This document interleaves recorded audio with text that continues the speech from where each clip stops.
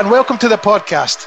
My name is Chris Grant and I'm Partnerships Manager here at Digital Construction Skills. And today I'm absolutely thrilled to be joined by Chris Matthew and Paul Tuohy from Flannery Plant. And on the podcast today, we'll be discussing all things machine control and telematics and what it can do to help you improve your business. So Chris and Paul, you're very welcome to the podcast. Afternoon, Chris. Thanks for having us. Good to have you here. Hi, Paul. How are you doing? Right. So I know it's a big year for Flannery this year. So do you want to just maybe tell us a little bit of background to who Flannery Plant are and then what you guys do within the business? Yeah, absolutely. I'll kick off. You mentioned big year. So we celebrate our 50th anniversary. So from our original roots down in West London with Paddy Flannery, we've grown up over the last 50 years. We've become mature and learned, apparently, Chris. Trading for a good little while now, and particularly in the last 5 to 10 years, we've experienced some quite significant growth in our core markets. We still specialise in operated plant. We've become the largest in what we do across the sector. Still specialising in looking after our key infrastructure customers. So primarily that's your roads, your railways, airports, although to a lesser extent for obvious reasons recently, and then sort of your MOD contracts. But again, the topic of the podcast is right up our street today with whether it be machine control and telematics, because this is the future of our business. You know, the days of just growing on rents, I think, are behind us. You know, our focus now is to make sure that we're being leaner, more effective, more efficient, and also that we're reinforcing those with behaviors. So we're understanding the data a little bit more so that we're helping to train both our current and next generation of operator so that we're fit for the next 50 years. Brilliant. So, Paul, do you want to just tell us a little bit about yourself then? And then maybe just tell us a little bit then about machine control and what it does and what it's used for. Yeah, definitely. So I come into the industry at age 18, 19. I started off as an apprentice engineer, specialised in survey equipment. So I've done that for 5 years. So I got, I suppose, hands-on with using laser levels, total stations, dumpy levels, all the sort of core items from a surveying perspective, and then eventually part of the M6 toll that was built in Birmingham. There was a company there that I joined, which is called Precise Construction Instruments, and they had in 2003. This had been a small machine control business, very small, but they were the dealership for Trimble, which was, I suppose, the face of Trimble in the UK. One machine control engineer, I believe, at the time, and it just grew and grew and grew, and it's just something that's never really left me. And you know, it's from the age of about 23 onwards. Then I've always been involved in machine control, whether it's, you know, I suppose it's sales, support, service, or the operational management of it. So my history, really, I suppose, growing up has been with the guidance solutions, and you know, today, you know, it's just become something that was always a dream. You know, for the days of trying to sell the technologies into customers and getting them, you know, smaller contractors to use the kit. To see it happening today is quite unbelievable. And it's a significant change, really, the way things have moved and shifted in, I suppose, the digital world, because the UK finally, I suppose, woken up to the idea of becoming, you know, more competitive in terms of understanding that, you know, these sort of solutions can benefit their business. So do you just want to outline briefly what machine control is, you know, and what it does? Yeah, absolutely. So in theory, if you use, I suppose, the analogy of the old style TomTom systems, if you remember them from the 90s, the big things that sat on the window screen of your car, cost about £250, £300. I remember my dad moaning about them at the time. But look, they got to where you needed to get to quicker than, I suppose, an A to Z would. And machine control is exactly that. It's putting the visual aid in the cab of an operator at any point during the day. So that basically means they've got their controls in front of them. They understand where they're going. They understand where they don't need to go. So there's, I suppose, a health and safety feature behind it as well, because they can keep away from avoidance zones. So what does that allow them to do? It allows them to work smarter virtually all day. So it's less people around the machines, whether that's an excavator, a dozer, a grader, a compactor, a skid steer. It really has become more than just what it was essentially born to be, which is a leveling system for a dozer, and that's really shifted on probably since the mid-80s to where we are today, where we've got the latest bit of kit coming off the lines from Finning with the sensors and that already built in. So that shows you, I suppose, the journey and the adoption rate, because it's the demand is so much there, is that you've got the OEMs now integrating into the machines as part of the build. Okay, so can you we'll just drill into that machine control element a little bit more then, and maybe you could outline, what is the key difference between like 2D machine control and 3D machine control, and and maybe describe a scenario where you might use 2D machine control as opposed to that, and then maybe a scenario where you would use 3D machine control. Yeah, so a 2D system is basically something that you would use for height and slope. So where would that be perfect? If you wanted to grade off a sports pitch with a dozer, so you had a laser on a tripod at a certain level, then you'd hit the drive button on your auto switch, and that would drive the laser mass into position, and then the dozer can push forward a consistent grade. So that give you a completely graded pitch, a consistent accuracy for the blade. If you were to look at it for, I suppose, drainage, then again, a 2D system would be perfect, because if you're excavating, and again, you've got a consistent line of sight, again, off a laser level, you could use a laser catcher on the dipper arm of an excavator, so it would constantly tell you if you're high or low, or if you're on grade. And does that help you then, in terms of underground services? Does it kind of help you? Can you set it to like a level so you're helping you safer digging and things like that, or is it? Yeah, definitely. So if you've got survey data that's in the ground, and you wanted to use it as an avoidance zone or exclusion zone, you could build that into a 3D model. So not only would you have your DTM on a GPS system, you could have underlined avoidance zones or measured services, so you would know not to go down to that to dig down to that level. Okay. And we're getting called for that quite often now. So yeah, I'd imagine, yes. So and then maybe in terms of like 3D machine control and all the kind of all singing, all dancing, is that kind of where would you normally see that? Is it on big roads jobs, and is it just for big roads jobs, or can you use it for other kind of applications as well?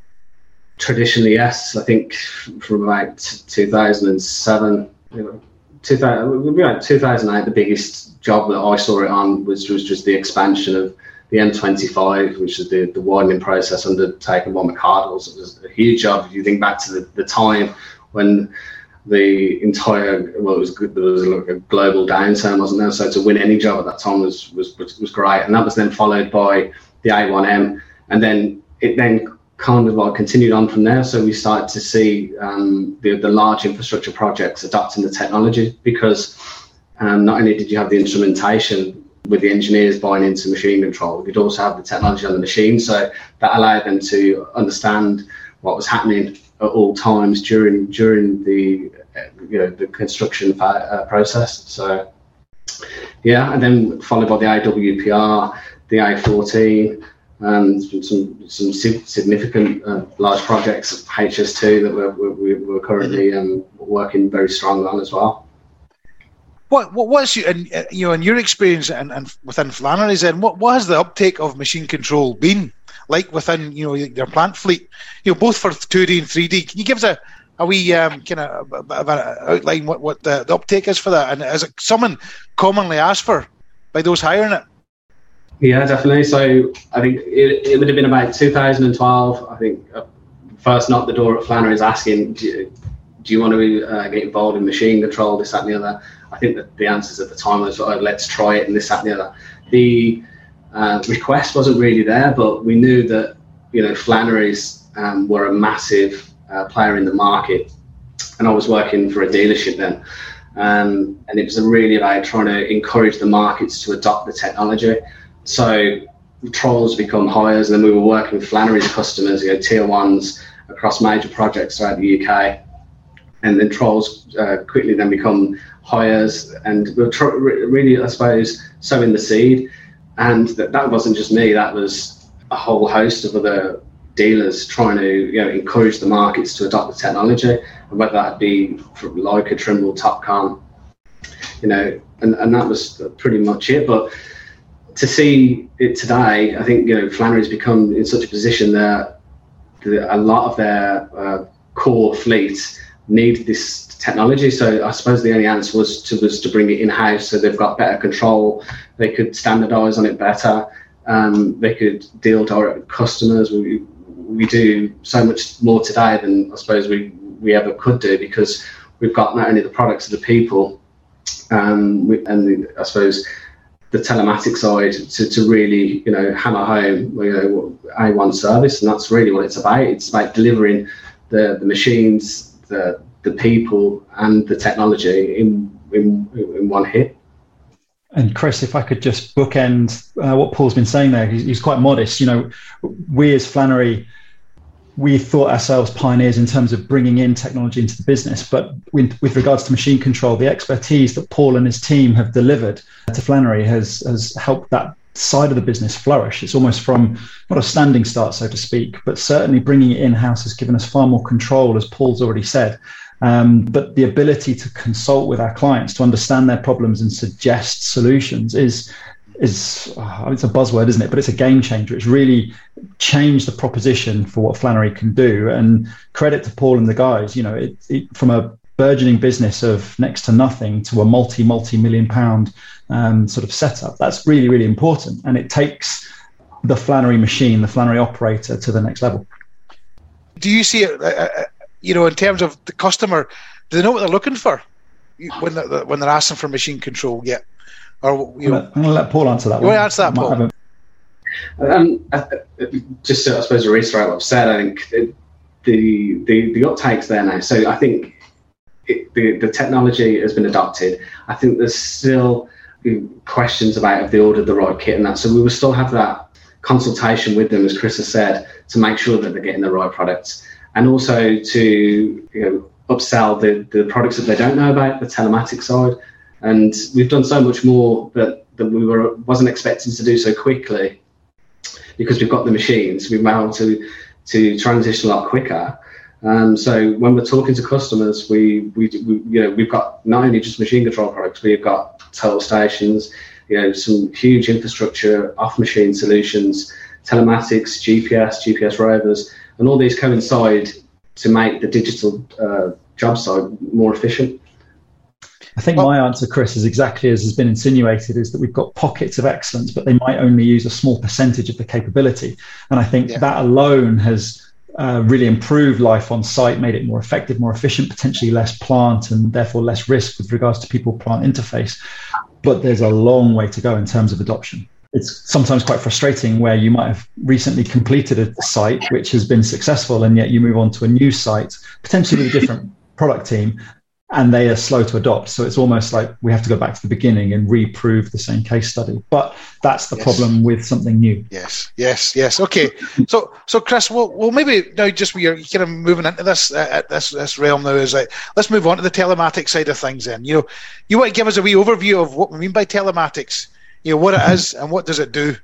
That's a good question. I think telematics can mean all things to all different people. In essence, the machines these days are smart, but that's not new in itself. Machines have been able to record data for years, 10, 15 years.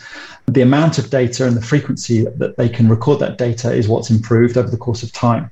We're in a situation now where any individual machine can record anywhere between 150 and 450 parameters. Now, those parameters might not affect productivity on site, but there's still a data stream. So my definition of telematics is, and this is a Flannery perspective, is something that can group some useful data together and present it in a uniform format. So whether you've got a Hitachi or a JCB or a Caterpillar machine, it's recording something of use and it's presenting that information in the same format at the same time. Now, the reason I'm emphasizing that is I've got a bit of bias. I'm a hire company and I buy machines from different companies. So the fact that one machine might record 450 parameters is irrelevant to me if the other machine that's working next to it records things either in a different way or less or more frequently. So having that standardization is critical. So your question is, what does telematics mean to us? Telematics is presenting that window of a construction site to whoever's using it. It might be me, the hire company, but more likely it's going to be the tier 1 contractor, the tier 2 contractor, so that they can have a bit of an idea of what their machines are doing. All right, then. So what is the connection then between machine control and telematics? And do you need to implement both? Yes, is a quick answer, but I'm going to give you some reasoning for that. And I think Chris answered that brilliantly, to be honest with you. And I think the telematics side, machine productivity, fleet utilisation, fuel burner, all them sorts of add-ons, absolutely brilliant. And I think from a CAT perspective, they use VisionLink, which was subsequently then adopted by Trimble. That's where you've got the CT business that supports Caterpillar and the Trimble technologies working together to generate and develop the telematics for machine control. So that basically means that not only can we see where the machine is, we can now get real data to the machine remotely, whether that's a DTM or an updated file for an alignment work. So basically, we're coming away from the use of USB sticks, and again, this was just a dream in 2014, something like that, and then for eventually it actually came to. So when we started this business, we knew that the telematics side was perfect. It worked. We needed SIMs. We knew how to use them. So that allowed us to, I suppose, have a measured approach. So that basically meant how many people do we need to employ to make this business successful? And it allows us to make the right choices. It allows us to put machines on hire wherever in the country, knowing and being confident to be able to tell customers that we can support you regardless, whether that's Saturday, Sunday, after 6 o'clock or whatever, you need our support. We've got engineers that can remote in and get you working should you have a problem. So the support side and the service is absolutely brilliant. It works for us as a business, especially a plant hire company, because our battles, our customer sites could be anywhere. So it just allows us to be able to offer that service knowing that it works. The other side of it is that we can open the ports up, and so customers can use the machines to upload their own data, so that allows them to be more productive and efficient on the site, and they absolutely love that. I mean, we're in a position where we've got machines in our yards, whether that be Aberdeen to Wembley, Birmingham, Newport, with customer data loaded into the machine before they've even been loaded here. So when they go to site, they can work straight away. There's less time, less setup time.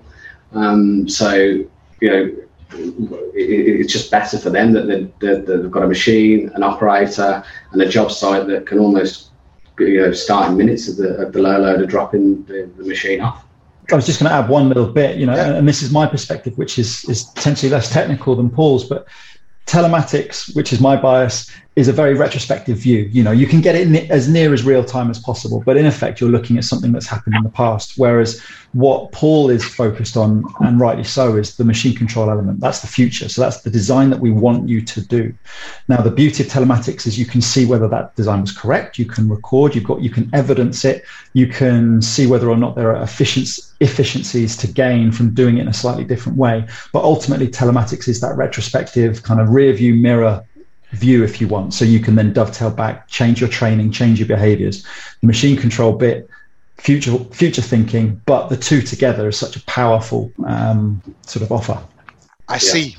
So it's basically putting your digital terrain modeling and getting all this stuff, the information. You build a job, and the telematics reflects it back, gives you the data that you set up to come back and actually see if it's been either been done correctly or get other kind of various outputs that you set. So is that fair enough? Yeah, absolutely. And I think with customers like that, they can record data with the machines as well, because essentially that's what they are. They're just big GPS rovers or big GPS total stations. So getting the data from the machines as built, real information, absolutely wonderful. And we had a request this morning where there was a new ecological site on a job, and that the geofence data was sent into one of our engineers here, and he was able to create that design and send it to the machine directly, and there it populated as an avoidance zone. So, do you know what I mean? Things like that are just, I suppose it was never destined to be used as a health and safety or an avoidance sort of tool, but it's like with any technology, machine control has that ability to really develop and health and safety and avoidance zones, and them sort of add-on apps as such are really being called for out there now. So that's a really good example of data and solving a problem there, Paul. So what about the data out then? And either of you can answer this. What information then can telematics system produce? I suppose maybe you might look at it from your own point of view, but also maybe more from the customer perspective. What useful information could they get out of it? There's a language, Chris, which you may or may not be aware of, which is the standard. It's basically a set of rules in terms of what information we can expect from machines. Now, most machines bought and sold in the last sort of 4 or 5 years will be to a standard of AEMP 2.0. Now, you don't need to remember that, but it's effectively the latest version. In essence, that gives you about 5 or 6 useful areas of information, which will include your location, which is kind of useful if you want to know where your machine is. More importantly, your engine on time, your working time. The difference between the two is idle, which is something that a lot of tier ones are really, really focused on. Your fuel burn, from which you can create a calculation for your CO2, which again, I met you when we had our ESG hats on. So you're recording your carbon is critical to most sites now. So whilst the rule allows lots more standard information, those 5 or 6 parameters are the ones that I think if you were just starting out on this journey, you really focus on. If I was to say one line of data that my clients really pay attention to, it's looking at idle time. And that's some quite scary reading when you begin to peel back the layers and think, okay, I've got quite a big expensive machine there on site, which I'm paying for, and it's idling for 30, 40, 50% of its working day. That allows you some quantifiable information that means you can go back to what's going on site, make some changes, and hopefully make that a more effective machine, or change the machine if it's inappropriate for the site you've got. As for machine control, Paul? Yeah, I think from our perspective, customers are able to ask operators to use the machines to measure points on the ground, and because they're already live, they're on their job site and they're working, whether that's to the OS coordinate system or a local coordinate system, there's still relative points which can be basically mapped. So once the data is mapped, it stores within the machine control system, and then it can be downloaded remotely at any point. We've also got the options where we give access pools to our customers. So they've got control of the machines. They can see their digital job site. They can see the hide-in machine system on the site. They can send data to it. They can download data from it as well. And it's perfect for them. It really is a game changer in terms of what we're doing, I suppose, which is different from the rest. Brilliant. So I was thinking more then, next time you kind of outlined a little bit that you do a lot of supporting your customers with implementation of this technology, the machine control and the telematics.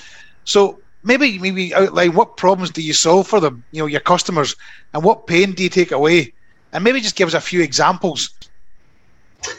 Okay, yeah, so early May last year when we first started, I suppose, set everything up here, we quickly learned that if you take like a large project as HS2, for example, that maybe not everyone's au fait with machine control or the products on site. So there's definitely a learning curve that an area of in which I suppose engineers, customers weren't really that au fait with the kit. So if anything, they were almost having bad experiences with it. So we really had to dive into the detail as to why that was. And we quickly identified that there was training issues in terms of getting the right data in the right format. So we were able to set up our engineers so they had the capabilities in terms of using and offering the services of CAD. So we were transferring models and getting them in the right format. That then led us down to the route, sending them directly to the machine. We then opened up and we were able to bring in engineers here, and so we could train them in the skills hub. I suppose that's just a couple of examples, but basically we quickly learned that whatever the issues were, we were able to tackle, and a lot of them were really down to modelling, and we see that not just on HS2 but on sites across the UK. So we encourage from an early onset to have conversations with engineers, regardless of where the jobs are, where we can take data in, we can put it in the right format, we can get it onto the machine, we can send it directly there, and we still have conversations after the delivery of plant to make sure they're okay. Do you need an access portal? Do you know how the telematics work? And identifying are they using the right tools? We've had conversations in terms of UTS and what's the difference between GPS, and do you know what I mean? So we're able to develop and really have conversations with them to understand, are they using the right product, and if not, we can get them going with the right product. So what do you mean by UTS, Paul? What does that mean? Okay, so we also offer total stations to work with, I call them UTS, or basically it's a universal total station system. So essentially it's still a 3D positioning system. And we see a lot of these on our graders, our skid steers, also on our dozers. So if a machine control request is in an area where perhaps it might be close to a building where GPS doesn't become an option, or they could be working in a heavily vegetated area with trees, and again, like with any GPS device, becomes restricted due to sky coverage. Basically, you can still use machine control, but you switch to a prism system. Got you. Or Trimble's patented product, which is where UTS, I suppose, came from. But what we'll do is we offer the total station. We'll show them how to set up total stations and get them working in the same respects as they would do, and get the same results as would expect with GPS. But so with UTS, it is a better system in terms of accuracy. You've got more setup, but it's more accurate because essentially you're using a total station to guide the blade. Okay, that's good. Good to differentiate between like the kind of GPS system. Good, and I take it the earlier the intervention, the better. Yeah, definitely. We can. I think we have a bit of a joke in the office. Well, I'll put that bonfire out, or but we can stop a lot of things getting to a stage where where the non-repairable. Do you know what I mean? So we quickly identify, we call them red flags, and we're able to help and support from an early onset. So what the customer is getting or what they're expecting is right. And really, that's what it's about. Do you know what I mean? Offering that service and being able to back it up, and that's one of the great things about, I suppose, being working in a large organisation that's got machines. Because before that, we were always late to the party. Things had already happened, whereas now it's certainly opened my eyes and. To do things different, and it never stops. It's a great place to be. and Chris, have you got any examples? The challenge is bringing people along the journey of understanding what their data is even telling them. Paul's point earlier on is exactly the same in terms of format. It's like my phone sending a file to your phone if I've got an Apple and you've got a Samsung.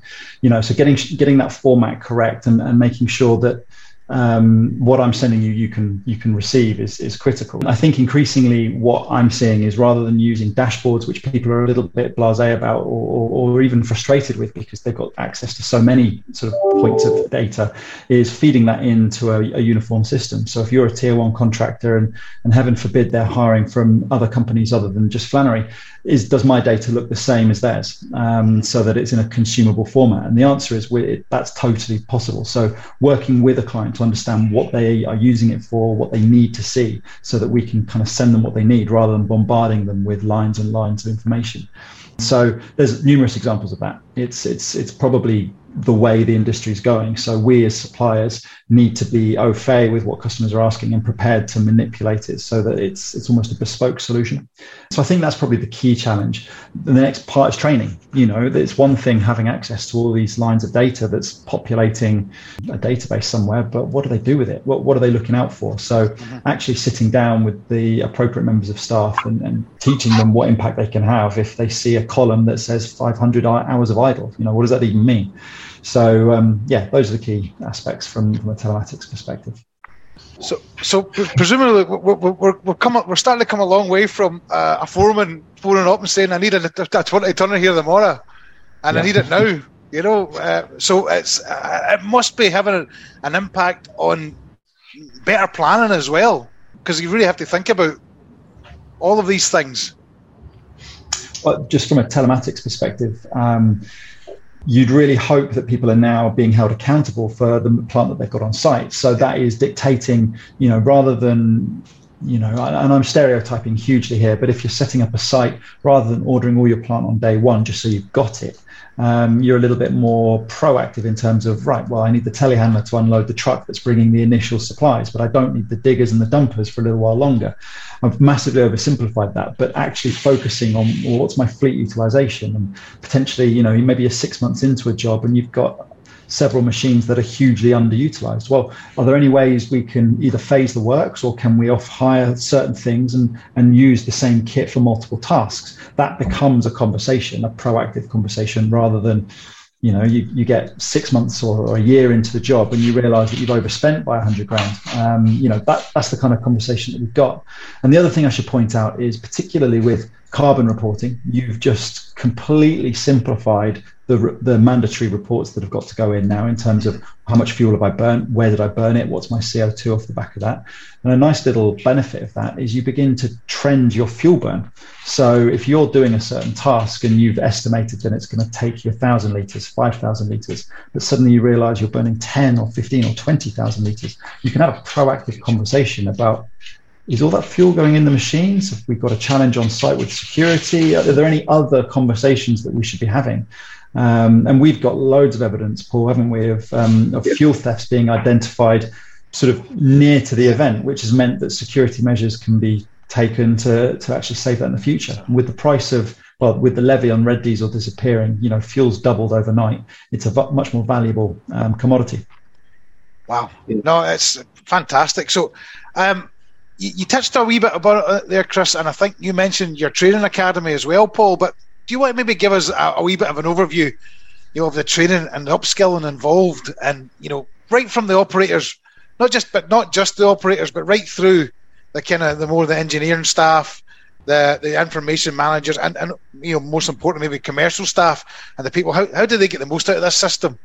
How do you do that? From a Flannery perspective, the business has grown organically, like I've already said, but there becomes a bit of a bottleneck when you start talking about resource. Ultimately, the Flannery business identified that we're only as good as the next generation of operators that we're able to train, not to mention the existing operators that we've got, that if we're going to put them on machines utilizing machine control, they need to know how to use it. Otherwise, all of this is for nothing. So the original investment decision was taken a couple of years ago to develop the Operator Skills Hub, which gives us that fixed base in the central heart of the country where we can base that training and broaden our remit.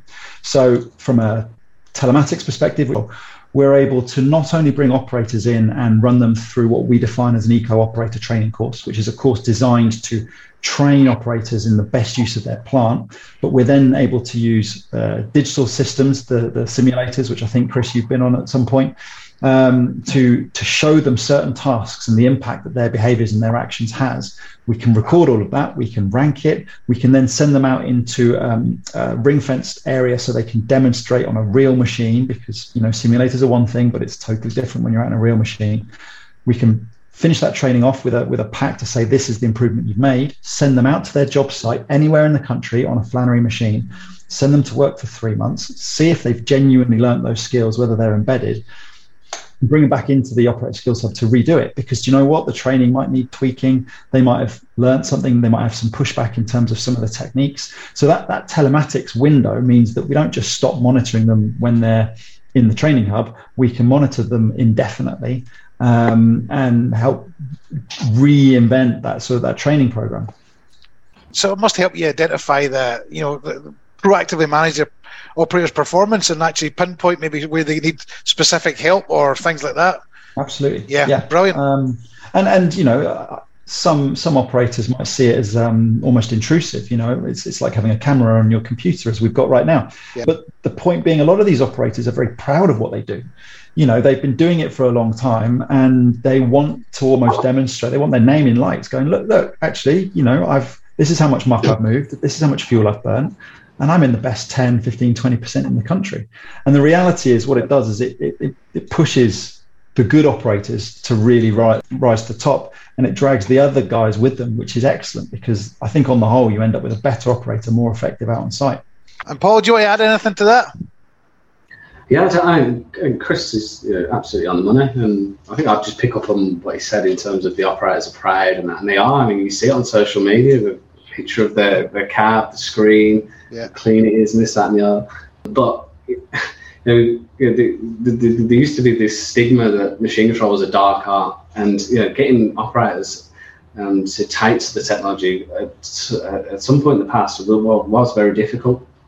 And with the development of technology, for example, an iPhone, and people are getting used to using phones, and even if you look at the GPS screens today, or the machine control screens, they're very similar. So it just allows operators to take to using machine control a lot quicker than it once was. It's just part of their toolkit now, and it has become mainstream. And in terms of the skills hub, it really has allowed us to give that cutting edge training, because there we have a real life scenario, whether it's a V-ditch or they're going to be on a batter the following day. We can put them on live machines, we can use the simulators. We've got internal trainers as well that we've upskilled with our own machine control team, which gives us in excess of 20 strong field-based people with experience in machine control to support the jobs, the operators and the engineers. So, for me, being a construction manager in the past, with the eyes and ears of the operator, were machine operators are the key for me. Were the key people on your business. So, if you're equipping them even more stuff, it must be even better. But maybe just to move on a little bit from the operators now, can you maybe can we just go briefly about maybe the engineering and maybe the kind of commercial team, and how does that all fit into the picture as well? What do they need? What training do they need? What do they need to be aware of? Definitely. So I think in terms of the use of the technology, most engineers are out there today using some sort of measuring device or setting out a tool, whether that be a laser level. In most cases, I would suspect GPS or a total station. We are at the age of drone technology now, and I believe there's a dog running around HS2 with a Trimble badge on it, measuring data and giving it asphalt information. So, do you know what I mean? That's just an example of I suppose a glimpse of what the future's to bring, and we've got to be ready for that, and that's part of I suppose the digital team inside of Flannery. In terms of taking them products and then being able to bed them in and deliver them to our customers, because it's going to come and it's not going to stop. So in terms of the technology itself, we've just got to keep developing it and keep it going. So engineers seem to be more like the role of engineers evolving from when I was an engineer. It was like a sketch and get them to sign a sketch, and and you'd go and explain things. But you're pushing all this data out from an office, not even maybe anywhere near the site now, and communicating. Yeah, definitely. So we can take. So we'll have early conversation with engineers. We may be given a job or a 2D PDF piece of information that has no real 3D information on it, and we've got internal engineers that can produce that 3D information if they need it for a particular job. And we've had circumstances where a job may have been localized before the contractors got there, therefore they have to work to that localization only, and perhaps they don't know how to produce that local grid. And again, we have the team here at Flannery's internally with that software and expertise to be able to produce that control file or that digital terrain model, and we can offer that service to allow them to work. Sure. It really comes to that. If that vital information can basically stop them from being able to use the tools. And so, we highlighted that, and we offer that as part of the package. Brilliant. And what about the commercial side of it then, Chris? What kind of numbers, or what kind of training, or is there any sort of training around that in terms of letting the commercial people see the numbers, and how do you make them aware of that so they're making that better decision making? There's still a disconnect between commercial and what I'm going to label the new generation of engineers. I totally agree with Paul in that engineers now are getting trained in this language, and it is a language. They come out of wherever they've received their training, their education from, and they know how to do this. Commercial individuals might be one step behind in terms of they've heard of machine control. It's another line item on a menu that they can choose to pay from, and it's very expensive. They've got a item of plant, and they've got an operator, and they know that's expensive, and they know fuel's getting more expensive. And then they see this machine control, which might be as much as 50% or more of the cost of the machine in the first place. So that's a tough sell. They need to be brought round in terms of understanding what impact it's going to have. But there are case studies. There's loads of good working examples in terms of the efficiency that one machine can have with machine control versus one that isn't. Then you've got the soft stuff, which is harder to quantify, which is the reduction of the total number of individuals required to work around that machine. So you've got the people-plant interface benefits, which hopefully we should never quantify, because by reducing the risk, it's not there to be counted. But that's critical. You remember, Chris, the days of when you were on site, measuring out people in pits with stakes and doing all sorts of manual measurements. We're doing away with all of those people. They are then deployed in other roles. So the risk is massive, or the reduction in risk is massive. When it comes to telematics, it's a whole other conversation, because one of the things that I advocate is the invention of the digital plant manager, which is somebody who's competent, who's responsible, and is trusted to make decisions whilst looking through data. Now, that person's not going to work in isolation. They're still going to work with site teams, but in effect, you're receiving all of this information and you're making decisions. My worry is that job role could be misconstrued, and it could be some sort of junior position, and their voice is not heard, because you've got somebody who's been there and done it and still wants to have all their plant in on site on day one. You need somebody who's brave enough and has enough gravitas to actually say, oh, hold on, we don't need to do that, or we've got 3 telehandlers and they're all 20% utilized. Can we do the job with 1, and use data to back that up? So your question was straightforward. Is there a link with the commercial guys? Yes, definitely. But there's a tenuous kind of, what are those benefits and how do we get those communicated?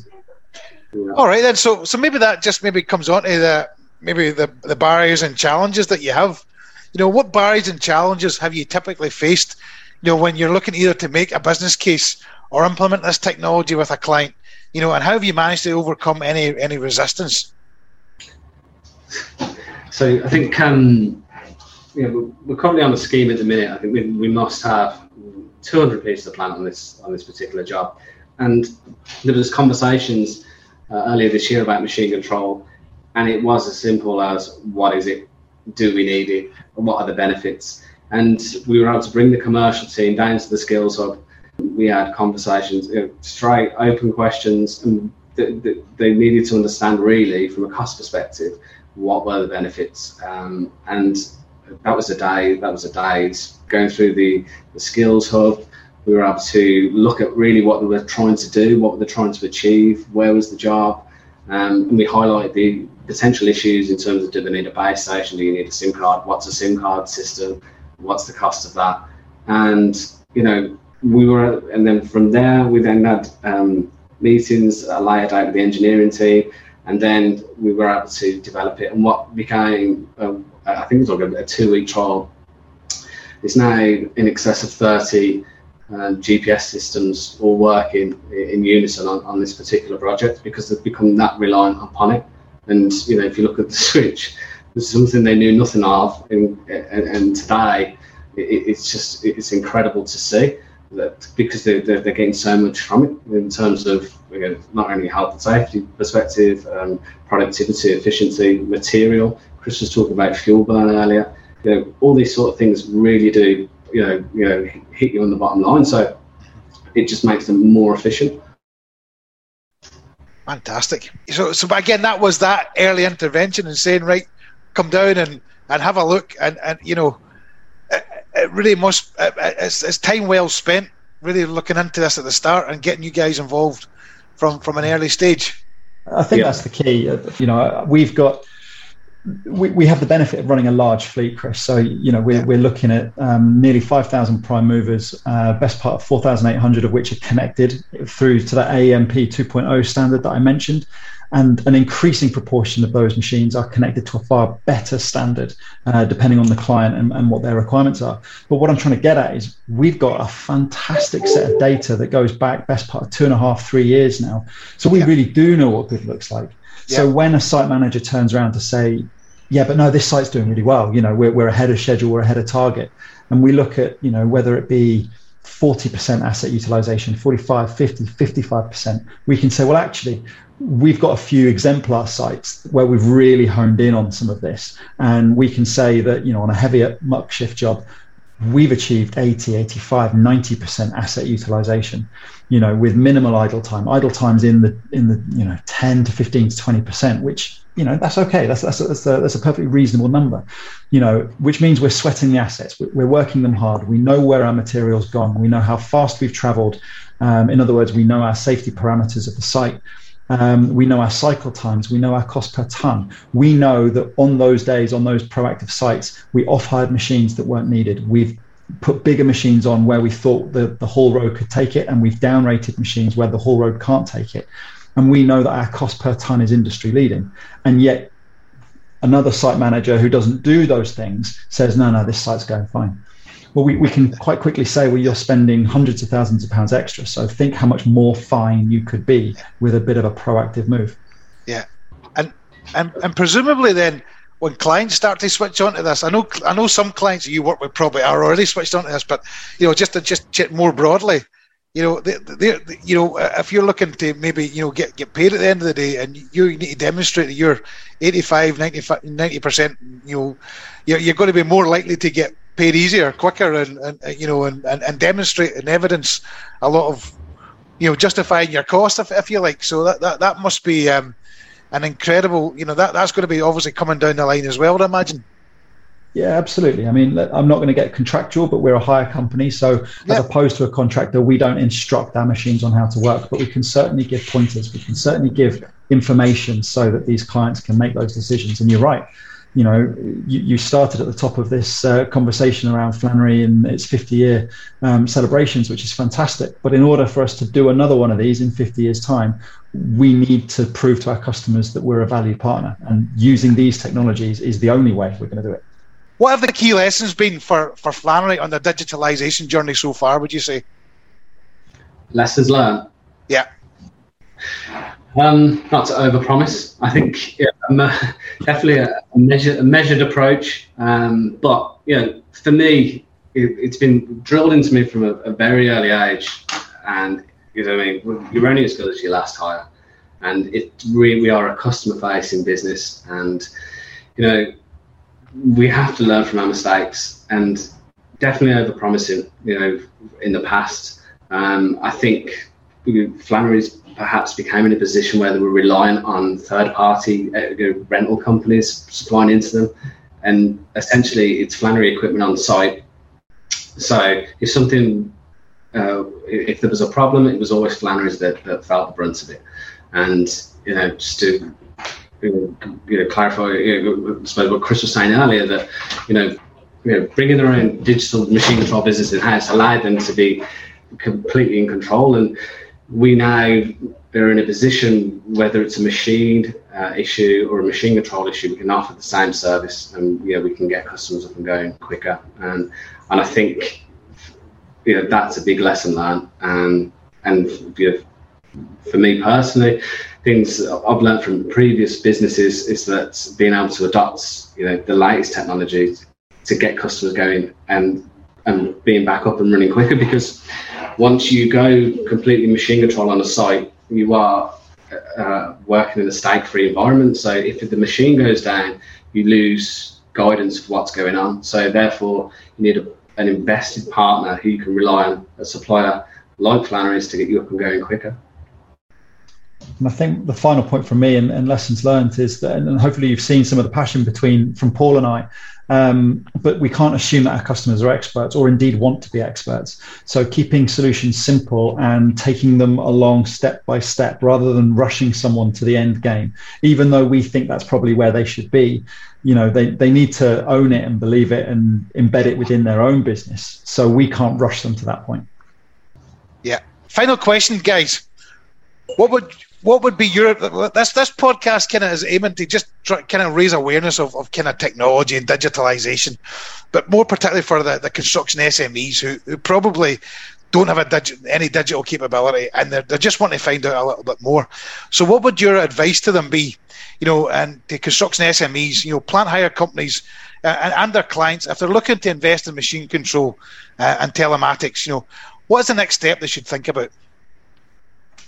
Well, I think hopefully, and probably if they're listening to this podcast, they do have a degree of interest. But the first obvious point is don't bury your heads in the sand. Flannery, to start with, as Paul has eloquently said, we outsourced this problem and tried to get third-party providers to come and do it for us. That wasn't a solution for a company like Flannery, and I don't believe it's necessarily a solution for industry. We need to grapple with this, just like you would if you were going to go and buy a digger. You'd go and learn about the digger that you were going to buy. The reality is, for that digger to dig in the future, it's going to need to have an element of connected site about it. So it's going to need machine control. It's going to have telematics, and your clients, whether you are the client or otherwise, is going to want to have that information. So take the time to invest your resources in learning and furthering your business's capability in that field. And Paul, any final word? I think advice. Don't be afraid. Don't be afraid of technology, and don't be afraid to fail, because I think for smaller SMEs, they have to get involved with, whether it's now or in the future. I think they need to prepare that the digital journey is here, and my advice is get on the roller coaster sooner rather than later, because getting involved with it, you're just going to enhance your business. You're going to become part of obviously the digital world, but you're going to upskill and you're going to be able to better your business, because you're going to have that technology in your locker to be able to offer that service to an industry that wants it. Paul and Chris, thanks so much for your time today. I really appreciate that conversation, and that was some great insights from, I would say, a UK leading company, all about machine control and telematics. I will stick the links to your website and how to get in touch with you guys as part of the program page. Okay, so thanks again for your time today. Really appreciate that. Thank you very much, Chris. All right. Thanks, guys.